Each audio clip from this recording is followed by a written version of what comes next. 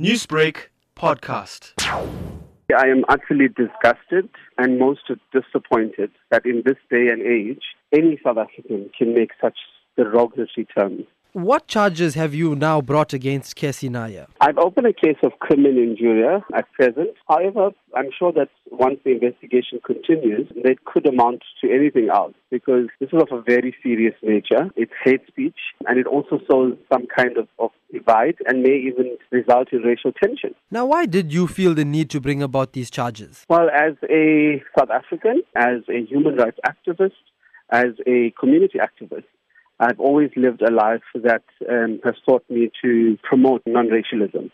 And the moment somebody has to be using race and pull the race card, it affects me. For me, it's not just about the president, but any individual for that matter. And there's no place for such in our country. And how do you believe that these comments will affect the community? Well, first of all, this is hate speech, and it's definitely going to result in people thinking differently of other people. And obviously, this is going to create some kind of uproar. And these kind of statements, obviously have a tendency of labeling people. And so we can't allow certain individuals to be labeling others. Now, in a day and age where we have the likes of Penny Sparrow being charged for racist comments and Vicky Momberg being imprisoned, what does this say about people's respect for the law? I hope that this thing will become, Parliament is going to be looking at a bill around this, and I hope that it happens quickly because there has to be some kind of, we need to criminalize this.